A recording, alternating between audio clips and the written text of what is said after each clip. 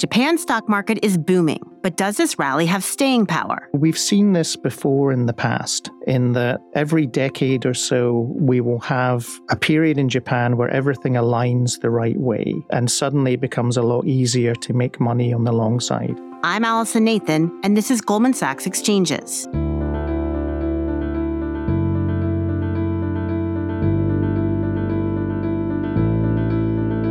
Joining me to discuss the drivers behind the rally in Japan's equity markets and the state of the country's economy is my colleague in Goldman Sachs Research, Bruce Kirk, our Chief Japan Equity Strategist. Bruce, I think it's the first time that we've had you on this program, so welcome to the program. Thank you very much for having me.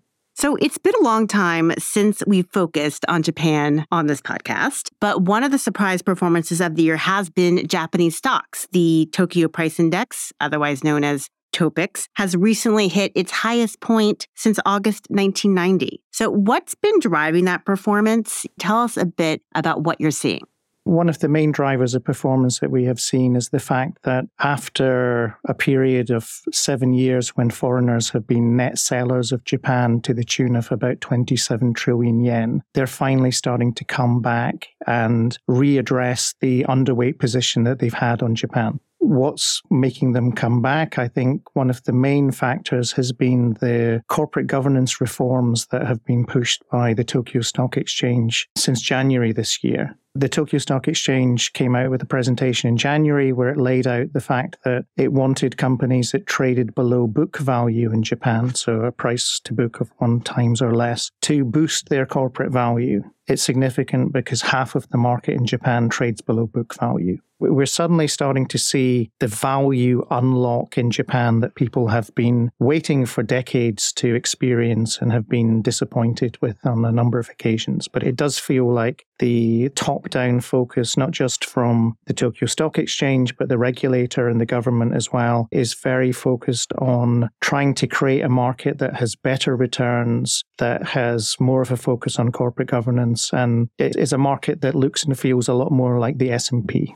And why has it been such a long and somewhat painful process in achieving the corporate governance that investors want to see? The big change this time around is that for the first time in 30 years, we have meaningful inflation in Japan.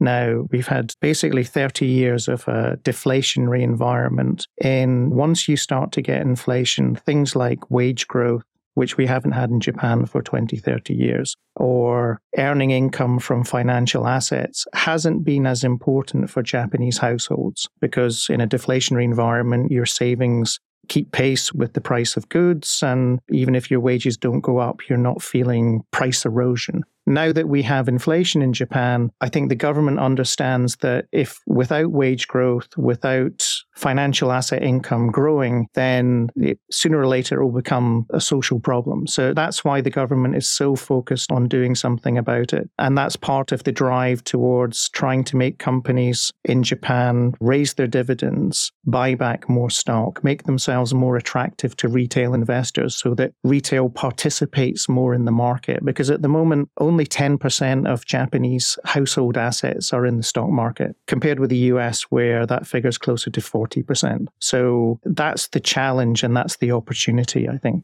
And so we think about the recent rally, what investors have participated in that? Has it been retail investors?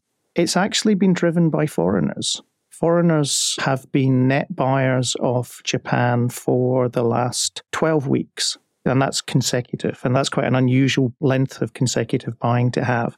And we've seen this before in the past, in that every decade or so, we will have a period in Japan where everything aligns the right way, and suddenly it becomes a lot easier to make money on the long side. And the last time we had that was 2012, 2013 with Abenomics. Previously, if you go back another 10 years before that, it was when Koizumi was in power as prime minister, and he was focused on structural reform within Japan. There's always a policy element to this. The policy changes, foreign investors come back into the market, and that's what starts to drive the market higher. And that's what we've seen so far this year. It really fits into that cyclical pattern. But correct me if I'm wrong, ultimately, those cyclical rallies driven by policy shifts or the potential for policy shifts peter out. Yep. And do you expect the continuation of the pattern in that sense? Can this rally continue? That's a very good question. And I think if you go back and look at previous rallies, like what caused the upcycle, if you ask what caused the down cycle, in both cases, it was when we started to run out of positive momentum around the thematic. So with Koizumi, he was in power until 2006, and then he resigned very suddenly, and that took a lot of steam out of the rally. And then with Abenomics in 2012 up to about 2014, 2015, the first two arrows of Abenomics, so fiscal and monetary, had a big impact on the stock market. The third arrow, which was structural reform, was just a little bit more difficult to quantify, and there wasn't the sort of top-down government focus that we're having currently on TSE, on corporate governance and structural reform back in 2015, 2016. To answer your question, what has to happen for us to avoid this sort of petering out? I think it will come down to the level of commitment and level of momentum from the TSE in terms of actually doing something structurally to change the valuation distribution of the market. And let's talk a little bit about the valuation, because we've obviously seen these big gains. And so are Japanese stocks just getting too expensive at this point? A lot of what we've seen so far has been driven by multiple expansion. There is some earnings growth there, but it's single digit, but it is positive. So from an earnings-based point of view, we're probably 14 times at the moment. Average is closer to 15 times. So we're not unusually expensive at the moment. But I think the area to focus on is not the PER, but the PBR of the market. So PBR means price to book value, price to book ratio. So it looks at the market cap of a company versus its net assets. And even now, after the rally, we've had still something 48% of topics is still trading below book value. And that's the group of companies that the TSE is focusing its efforts on. I think until we see sub-book PBR profiles similar to either the US or Europe, where the companies that trade below book are sort of maybe about 15% of the market, I think it's difficult to argue that we're overvalued at this stage of the cycle. And again, if you want to focus on flows and think about previous rallies, if you look at the foreign buying of Japan from the start of Abenomics to the peak of Abenomics, and then you look at the buying that we've had so far this year by foreigners, we're less than a quarter of the way there. And I'm not saying that everything will go up in a straight line. It never does. And it does feel like we may have some sort of correction or pullback over the summer, just given how extended the technicals are at the moment. But it's very difficult to articulate an argument that says that Japan is overbought or overvalued at this stage. And are you expecting upside? How much upside might we see over the course of the next 6 or 12 months? So our near-term 3-month target price is 2,200, so downside from here. And that's based on the fact that technically, I think we've had a very good run in Japan so far, and you've got to leave some room for profit-taking. Seasonality, topics is usually quite weak over the summer. And then in terms of catalysts, it does feel like after the annual general shareholders meeting season, which finishes this week, we're not going to have any major corporate governance related catalysts until the early autumn. So that's why we're looking for a bit of downside in the near term. But then going into the end of the year, we're looking at that to rise again to 2,400, which would be, I guess, 5-6% upside from where we are at the moment. And then our 12-month target is 2,500. So slightly weak over the summer, but then recovering into the end of the year.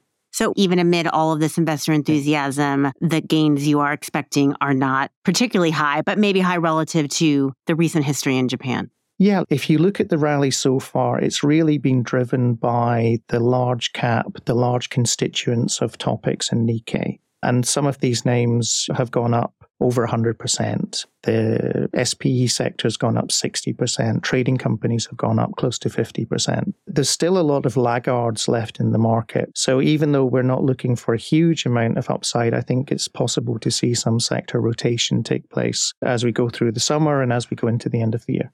So what sectors or types of companies are best positioned here? Yeah, look, we are focused on a barbell strategy going into the end of the year. So the sectors that we think will move from, say, September into December, on one end of the barbell, we're looking at, let's call them foreign favorites, the type of stocks that large institutional foreign shareholders like to buy in Japan, your fast retailings, your world leaders. They've been some of the biggest movers so far this year. And I think if you're a foreign investor coming back into Japan, it's easy to buy what you already know and what you already own. And I think that's one end of the barbell. The other end, I think, will be liquid names that are trading at a discount to book value that fit within the TSE guidelines or the TSE focus, and that have a level of, say, quality or brand recognition. These are reasonably high quality names that are trading below book value, but have the type of liquidity profile that would attract foreign institutional investors. So that's what we see into the end of the year. And in terms of how that would play out on a sector basis, it would be machinery, particularly the factory automation side of machinery, electronic components and precision, autos and banks. And those are our preferred sector choices.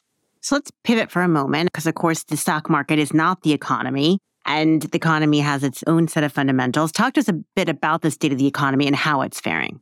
It is very buoyant at the moment. I think if you were to go to Japan, you really would feel the difference compared with even like 12 months ago. From October, we've had Japan opened up to tourism again. In terms of inbound spending, we're pretty much back to the levels that we had pre-pandemic, even though the number of tourists that are coming to Japan is about 50% from those peak levels. So what's happening is we seem to be having higher value tourists coming back into the market and spending more per capita. Hotel rates are up. It's very difficult to get hotels in Japan at the moment. Restaurants are full. It does feel like the economy is going through a very strong demand period. And part of that is inbound tourism, but also we have wage growth with the highest levels we've had for 30 years. Prices are going up, but there's still a decent amount of accumulated savings left over from the pandemic as well. It really does feel very constructive at the moment. That is playing out in the sales numbers that we see from domestic demand-related companies as well. The ideal for Japan is that you would have this virtuous cycle of rising prices and rising wages that would keep demand strong. And so far, at least, that seems to be what we have.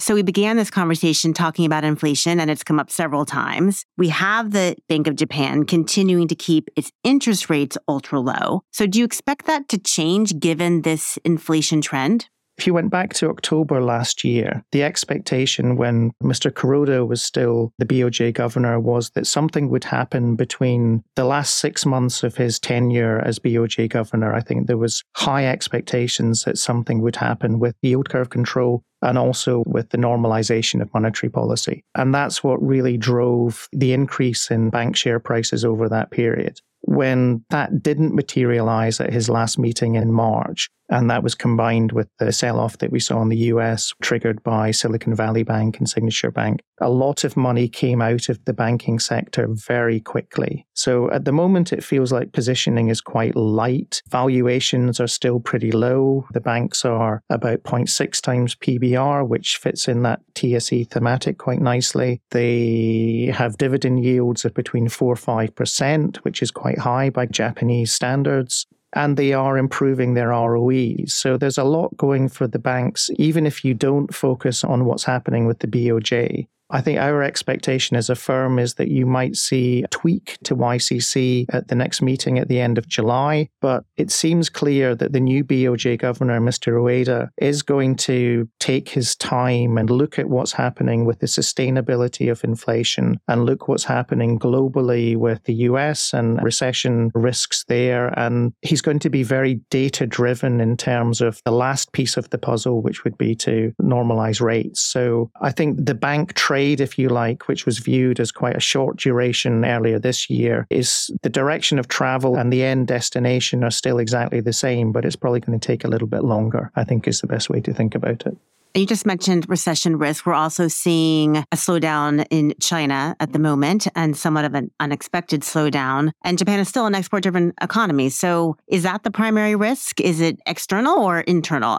There are both external and internal risks to be concerned about. Externally, I think you've hit the nail on the head with China risk and US risk. Topics as a market is equally exposed to the US and to China in terms of revenues. So if there's a big slowdown in China or a big slowdown in the US, that will have a negative impact on the Japanese market.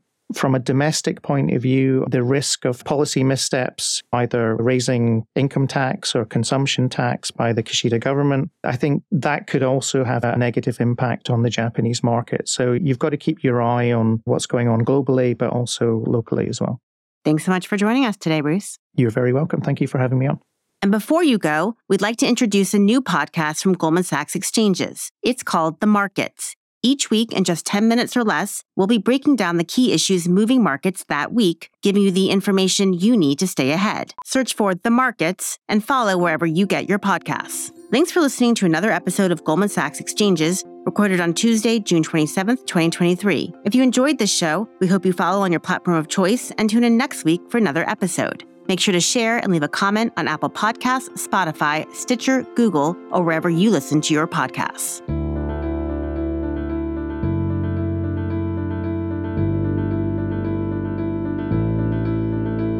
All price references and market forecasts correspond to the date of this recording. This podcast should not be copied, distributed, published, or reproduced in whole or in part.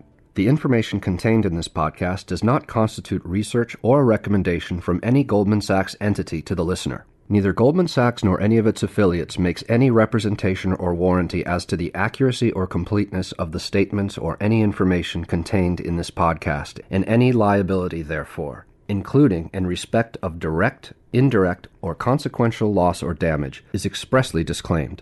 The views expressed in this podcast are not necessarily those of Goldman Sachs, and Goldman Sachs is not providing any financial, economic, legal, accounting, or tax advice or recommendations in this podcast.